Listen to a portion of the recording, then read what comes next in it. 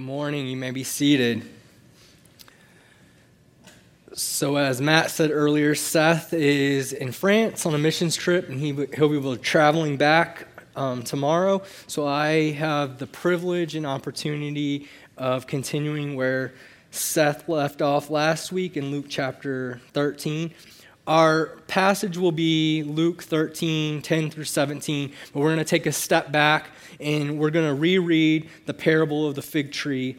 So if you don't have a Bible and the Bible's in the seats, it is page 872. Luke chapter 13, verse number 6. And he told this parable. A man had a fig tree planted in his vineyard, and he came seeking fruit on it and found none. And he said to the vine dresser, "Look, for 3 years now I have come seeking fruit on this fig tree, and I find none.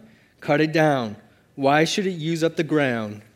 And he answered him, "Sir, let it alone this year also, until I dig around it and put on manure. Then if it should bear fruit next year, well and good. But if not, you can cut it down." We come to verse number 10. Now he was teaching in one of the synagogues on the Sabbath. And behold, there was a woman who had a disabling spirit for 18 years. She was bent over and could not fully straighten herself. When Jesus saw her, he called her over and said to her, "Woman, you are freed from your disability." And he laid his hands on her, and immediately she was made straight, and she glorified God. But the ruler of the synagogue, indignant because Jesus had healed on the Sabbath, said to the people, "There are 6 days in which work ought to be done. Come on those days and be healed, and not on the Sabbath day." Then the Lord answered him, "You hypocrites! Does not each of you on the Sabbath untie his ox or his donkey from the manger and lead it away to water it? And ought not this woman, a daughter of Abraham, whom Satan bound for 18 years, be loosed from this bond on the Sabbath day?" And as he said these things, all his adversaries were put to shame, and all the people rejoiced at all the glorious things that were done by him. Let's pray. Dear God and Father, we thank you for your grace. We thank you for your message of the gospel in this passage, your freeing power from sin and sickness, God. I pray that we would see where we fail to understand the gospel and repent. God, give us wisdom, give us ears to hear the word of your truth. It's in your name we pray. Amen. So last week, as Seth started off in Luke chapter 13, verses 1 through 9, we heard Jesus say to the people, "Repent or perish." So Luke chapter 13, verse number 5, it says, "No, I tell you, but unless you repent, you will all likewise perish." And then, as we read earlier, we had the opportunity to see this parable of the fig tree that was barren. And Seth challenged us that if we were going to enjoy life eternally, it begins with living a daily life of repentance. And so we posed the quote by Martin Luther, which said, "When our Lord and Master Jesus Christ said, 'Repent,' he willed that the entire life of the believers to be one of repentance." So we looked at what repentance was and what repentance was not, and we learned that repentance is a change of mind that leads us to redirect our affections of our heart that results in a change of actions. So it's not only just changing our mind about how we view sin. In changing that, we change the affections of our heart. Our affections now go to God. And then it's not just a one-time our action change, but it's an ongoing process of our actions changing. So repentance together with this faith that we talked about is the proper response to God's gracious gospel that we're going to see here in this narrative of Luke. Repentance is the result of God's merciful and gracious regeneration of a fruitless heart. as seen through the parable of the fig tree and what we'll see through this narrative of this woman who is healed. So, with this understanding of repentance and the idea of changing our mind and our actions to become more like Christ, we come to our passage today in Luke. So our passage today is right in the midst of several parables. Jesus is teaching about the kingdom of God, and he's talking to the people, his disciples, people around him about the kingdom of God, and he's speaking to them in parables. And Luke stops right here in the midst of all these parables and points out an event, this narrative of the healing of this woman that is unique to Luke. Matthew's gospel doesn't mention it. Mark's gospel doesn't mention it. John's gospel doesn't mention it. It's the only place where the story is recorded in the Bible. But Luke, this physician, this person who is trained in medicine and healing, he stops here to point out this miraculous healing and saving power of Jesus. And we get to see a glimpse of the power of the great physician, and Jesus Christ and his healing power. I can only imagine that this event must have had a life-changing impact on Luke.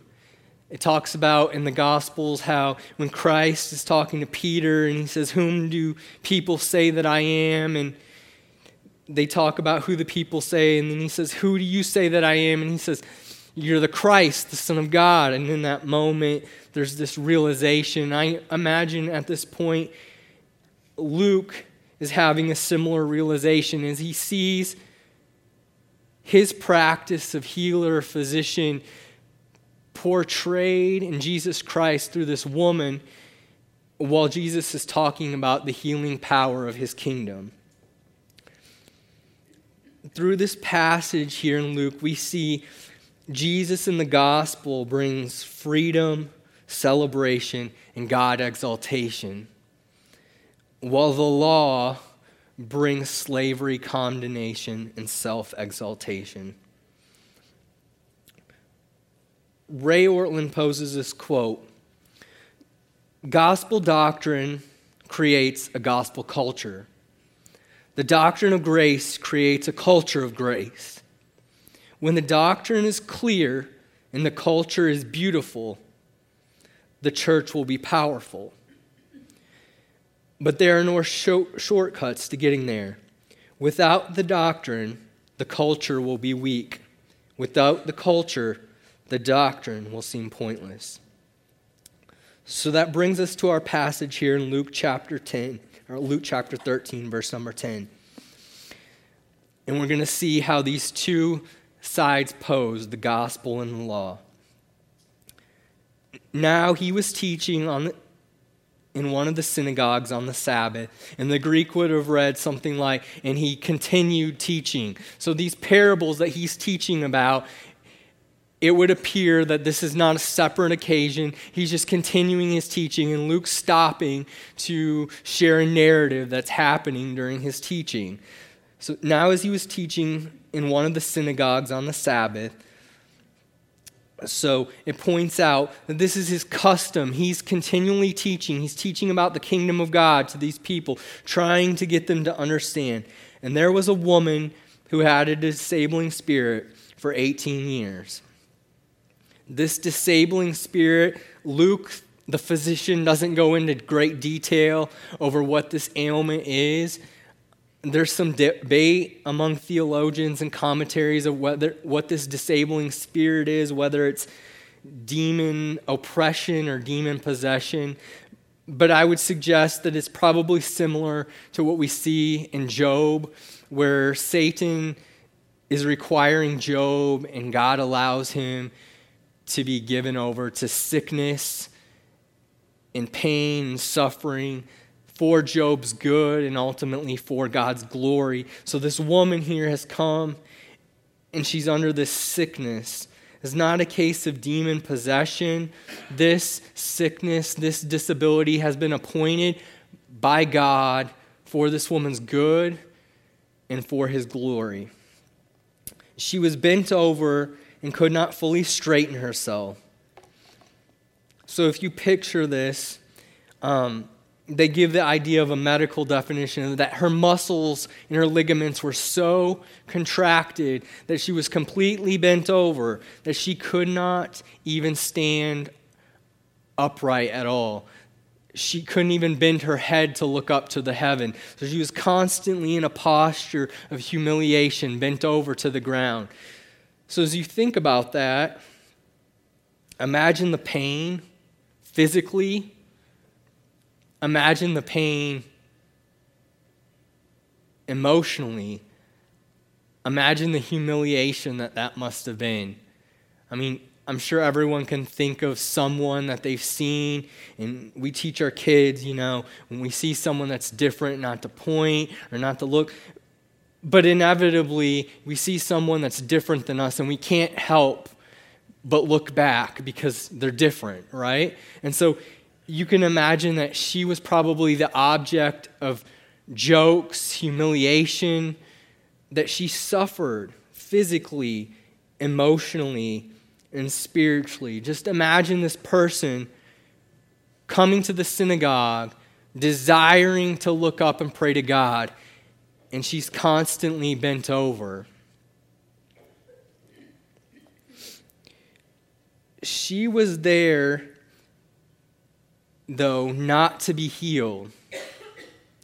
It appears that this was her custom, that she would go to synagogue. So she had come not to be healed, but to worship God. I believe that she probably, from the context, she believed that she could be healed by God, but she was there solely to worship God. She was there to worship. Imagine what she must have been thinking after hearing the parable of the fig tree. So if you think back, she had probably been there, standing there, and she had heard this parable of this fig tree, this barren tree that this person had said in the parable was good for nothing, tear it down. Imagine the thoughts that must have been going through her head. This woman who, for all rights, probably didn't have a job, probably couldn't support herself.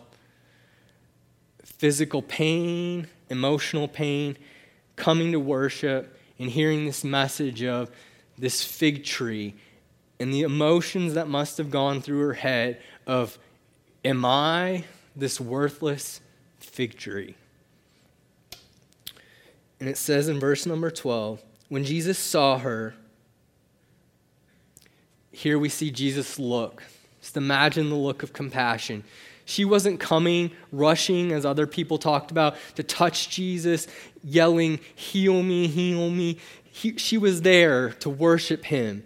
So imagine the look as Jesus made eye contact with her, probably due to her disability, back of the room, trying to be unnoticed. And when Jesus saw her, he called. Imagine your sickest moment coming to see Jesus. Imagine the feeling of being called out by him.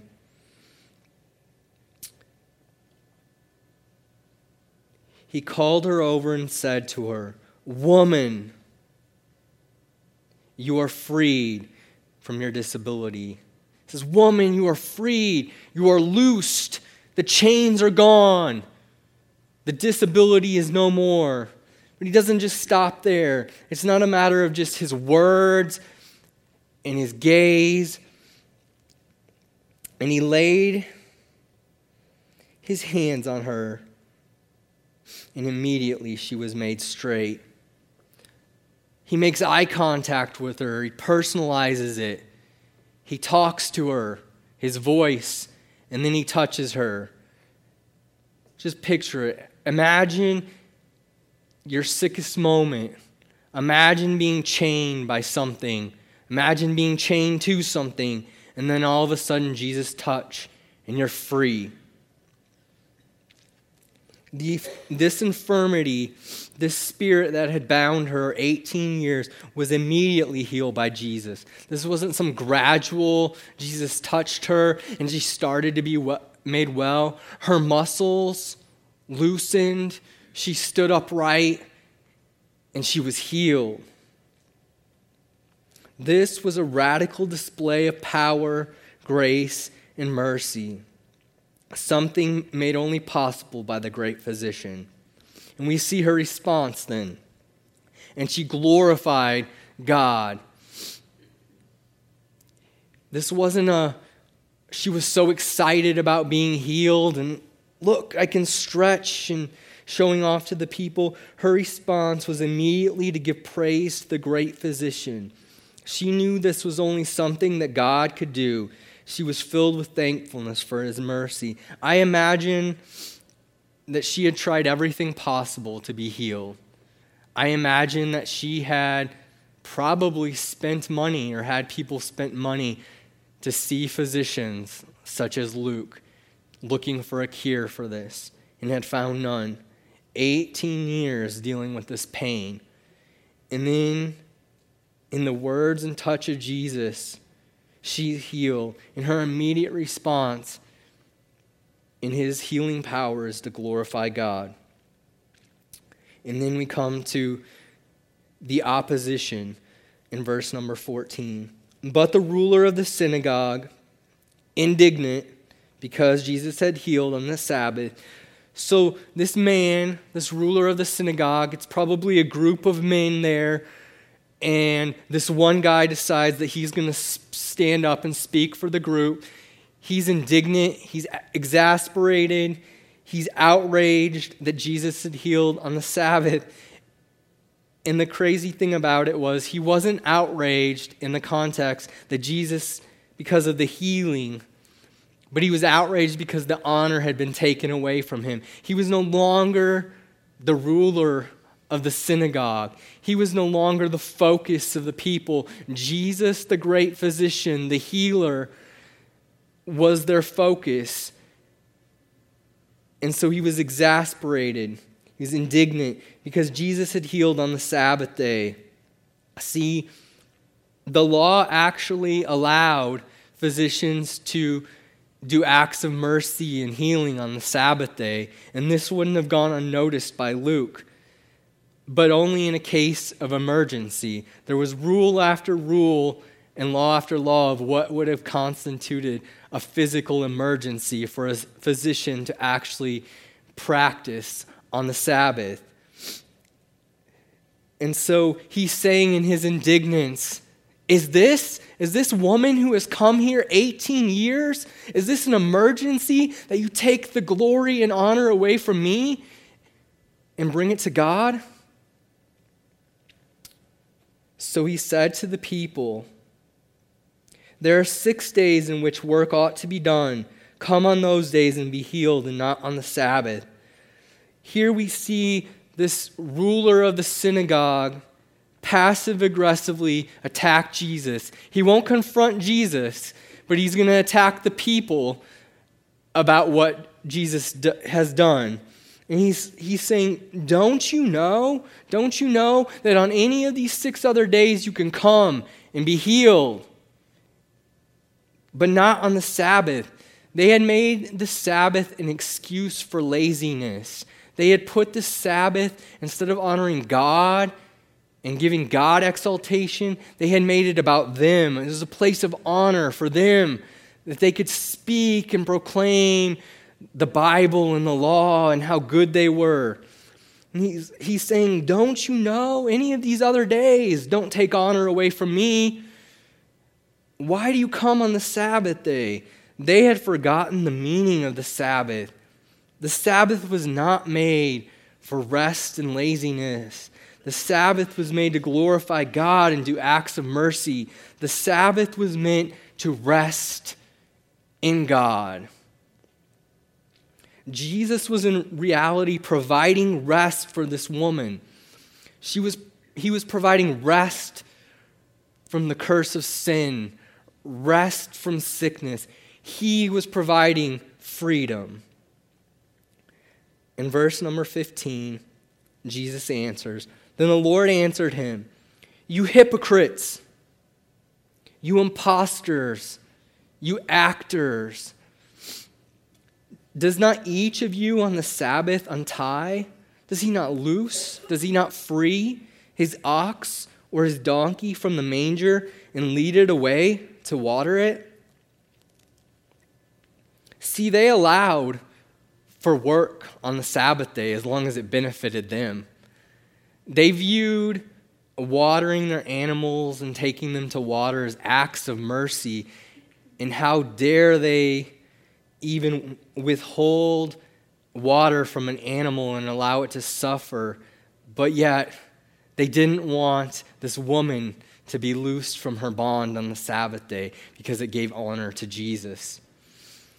See, they had built up all these laws and rules for even how they could untie their animals, how they could lead them to water, all these ridiculous things such as you can draw water and pour it for the animal and allow it to drink, but you can't draw water and allow it to drink out of what you've drawn it from. You can lead an animal to water, but you can't tie animals together and lead them to water. They had forgotten about the meaning of the Sabbath. They had been tied to the law, and they had forgotten that the law was made, and the Sabbath was made to find rest and freedom in God. And he says in verse 16, "And ought not this woman, a daughter of Abraham?"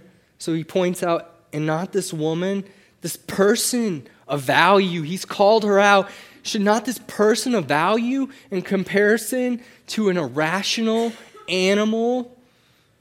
And then he goes on and he brings it up a notch. He describes her as a daughter of Abraham. So it's not just this person of value, but they would have heard this phrase, especially these rulers of the synagogue, a daughter of Abraham, a descendant of a Jew. They prided themselves. This was a title specifically called for reverence and honor. She was doubtlessly a good woman, a spiritual worshiper of the God of Israel. He was pointing out that she was their sister, their neighbor. Earlier in Luke, he had talked about who is your neighbor and had posed this whole question about who my neighbor was and how I should treat people with loving acts of mercy and kindness. And he was pointing out to them, should not this woman, a daughter of Abraham, someone that you would call sister, someone that you should consider her your neighbor, whom Satan bound for 18 years, be loosed from this bond? Should she not be set free? Should she not be released from the oppression of Satan, sickness, and sin on the Sabbath day? If not, what was the Sabbath meant for? The Sabbath was meant to bring glory to God. And in verse 17, we see, "And as he said these things, all his adversaries were put to shame." So this idea of being put to shame, they were humiliated, they were mortified, they were cut down. But as Seth talked about with acts of repentance last week and the fig tree, we don't see any repentance. We see that they were humiliated, that they were put to shame, but this shame does not bring them to repentance. This shame does not bring them to God, but it brings condemnation upon them. And all the people rejoiced at all the glorious things that were being done by him. So the people saw it. This woman saw it. She glorified God. They rejoiced. They celebrated in the freedom that Jesus provided in the gospel. They celebrated God's work among them through Jesus. So as we look at this passage, I'd like to show the two sides that he's trying to show in this narrative. So this passage highlights Jesus and the gospel bring freedom, celebration, and God-exaltation. The law brings slavery, condemnation, and self-exaltation. So we have these two opposing ideas. We have the gospel over here and the law over here. And Jesus points out in this narrative that Luke gives us that this gospel, it brings freedom. Be loosed, be free. Where the law brings slavery. The law brings, you're tied to sin and sickness. You're shackled to death and the grave. Sin's curse rules over you. But through the gospel, we can have freedom. We can have freedom over sin. We can have freedom over sickness. We can have freedom over death through Christ. The gospel brings celebration. We see this woman, she immediately glorified God.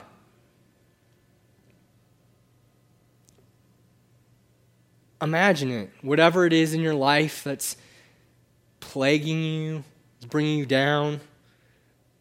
Maybe it's sin. Maybe it's sickness. Maybe it's just living in a fallen world. And Jesus comes and he takes that from you. Imagine the power of it. Imagine the celebration that should come. But we see here these rulers of the synagogue, it just brought condemnation. They were put to shame. The gospel brings God-exaltation. The gospel brings us to the point where we realize that we are completely hopeless without the work of Christ. And Christ points that out in this parable here, where he shows us that this woman who had been bound 18 years was loosed, freed by the words and touch of Jesus Christ. Where the law brings self-exaltation. So as I was studying this, and I'm trying to think about how the gospel and the law, and how freedom versus slavery, and it's a very foreign concept in my mind, and I think it's a very foreign concept to most of us, because for all matters, we tend to think of ourselves as completely free. I don't think any of us in this room have ever felt any bond of what we consider slavery. And so we trick ourselves into believing the lie that Satan gives us, that even we're not slaves to sin. And so we shortchange the gospel and believe in other gospel. So I was studying this. I was looking through people who had actually experienced oppression and slavery, just to kind of get an idea of what their mindset was, the freeing reality of those chains or that oppression being gone. And I'd just like to share a couple quotes before we read some scripture. One man expressed it this way: "I did not know I was a slave until I found out I could not do the things I wanted." Another man put it this way: "For to be free is not merely to cast off one's chains, but to live in a way that respects and enhances the freedom of others." You cannot separate peace from freedom, because no one can be at peace unless he has freedom. And we see this perfectly played out in the gospel. We were slaves to sin, dead, just like this woman was a slave to this infirmity. And Jesus comes, and through his saving power, reaches out and touches us, and immediately we're children of God. Galatians 5:1 says, "For freedom Christ has set us free. Stand firm, therefore, and do not submit again to a yoke of slavery." Galatians 5:13, "For you were called to freedom, brothers. Only do not use your freedom as an opportunity to the flesh, but through love serve one another." 1 Peter 2:16, "Live as people who are free, not using your freedom as a cover-up for evil, but living as servants of God."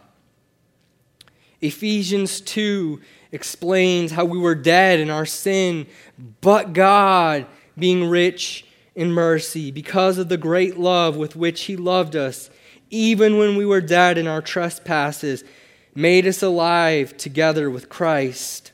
By grace you have been saved, and raised us up with him and seated us with him in the heavenly places in Christ Jesus, so that in the coming ages he might show the immeasurable riches of his grace and kindness towards us in Christ Jesus. Later on in the chapter, he says, "But now in Christ Jesus, you who were once far off have been brought near by the blood of Christ, for he himself is our peace, who has made us both one and has broken down in his flesh the dividing wall of hostility by abolishing the law and commandments expressed in ordinances, that he might create in himself one new man in place of the two, so making peace, and might reconcile us both to God in one body through the cross, thereby killing the hostility." Paul talks about it in Romans, the struggle of him wanting the things that he wants to do, he couldn't do. And the things that he doesn't want to do, he does because of sin. He says, "For I know that nothing good dwells in me that is in my flesh. For I desire to do what is right, but not the ability to carry it out. For I do not do the good I want, but the evil I do not want is what I keep on doing. Now, if I do what I do not want, it is no longer I who do it, but sin that dwells in me." So he comes to this realization that in the law, this law that he had built up, this law that we see here, that it only can bring condemnation. It can only bring slavery to death. And so we come to this point in 1 Corinthians where he's talking about, in 1 Corinthians chapter 15, he says, "Behold, I tell you a mystery. You shall not all sleep, but we shall all be changed. In a moment, in the twinkling of an eye, at the last trumpet. For the trumpet will sound, and the dead will be raised imperishable, and we shall be changed. For this perishable body must put on the imperishable, and this mortal body must put on immortality. When the perishable puts on the imperishable, and the mortal puts on immortality, then shall come to pass the saying that is written, Death is swallowed up in victory. O death, where is your sting? O death, where is your victory? The sting of death is sin, and the power of sin is the law. But thanks be to God who gives us the victory through our Lord Jesus Christ. Therefore, my beloved brothers, be steadfast, immovable, always abounding in the work of the Lord, knowing that in the Lord your labor is not in vain." So we come to this point, and we have the gospel and the law, and we see the opposing pull on our life. And J.C. Ryle states it this way: "The man who does not glory in the gospel can surely know little of the plague that sin is within him." This woman that had been bound 18 years, she knew in reality the plague of sin, the plague of sickness. She was bound. She dealt with it physically. She dealt with it emotionally. I'm sure at some level she dealt with it spiritually.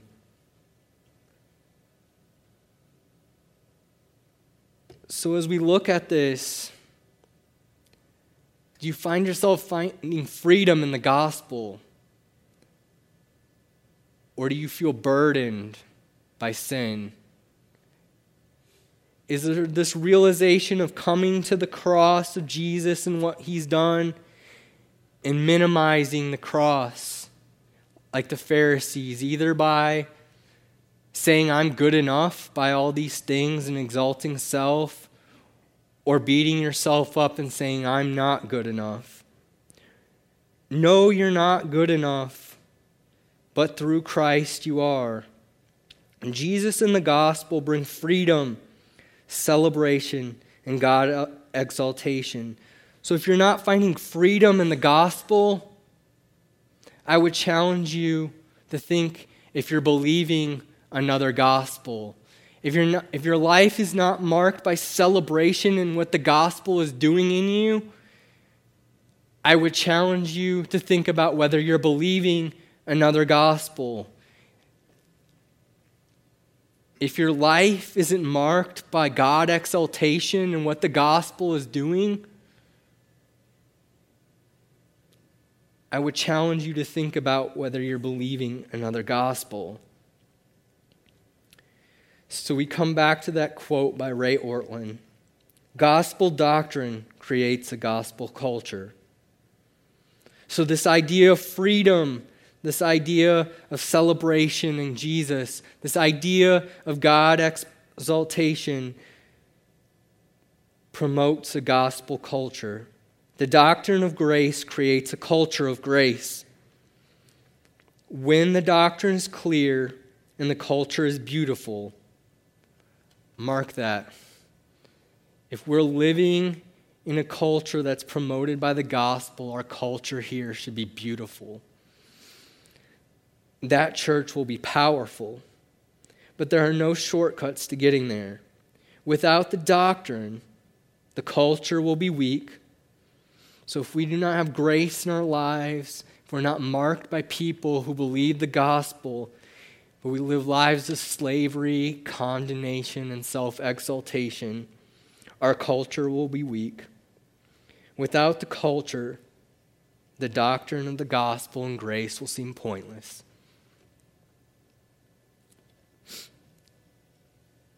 Jesus' words in Matthew chapter 11, verse 28 through 30, he says, "Come to me, all who labor and are heavy laden, and I will give you rest.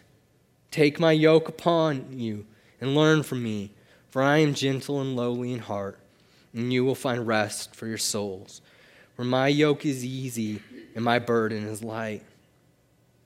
And Jesus is calling us just like that woman, be loosed, be free.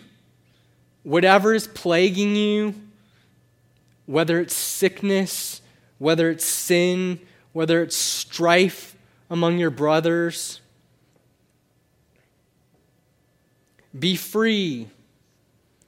If you've never believed, be free. Just like this woman was loosed from her bond.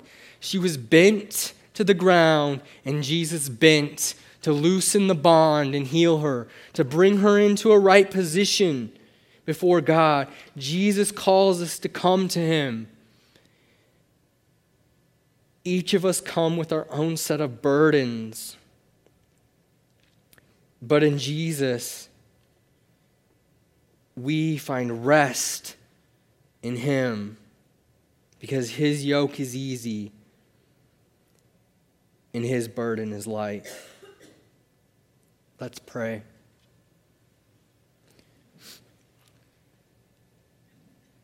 Dear God and Father, we thank you for your grace. We thank you for your mercy. We thank you for your healing touch. We thank you for your power in the gospel, your power that frees us from the curse of sin and sickness. God, help us to glorify you in everything we do. Help us to bring praise to your name. God, I pray that we would be a people that exalt you and point other people to you. God, help us to be convicted where we believe another gospel, where we are still shackled to the chains of sin and slavery that you've died for and that you've thrown away. We are no longer slaves, God. Help us to be free in you. Help us to rest in you and find peace in you. And it's in your name we pray. Amen.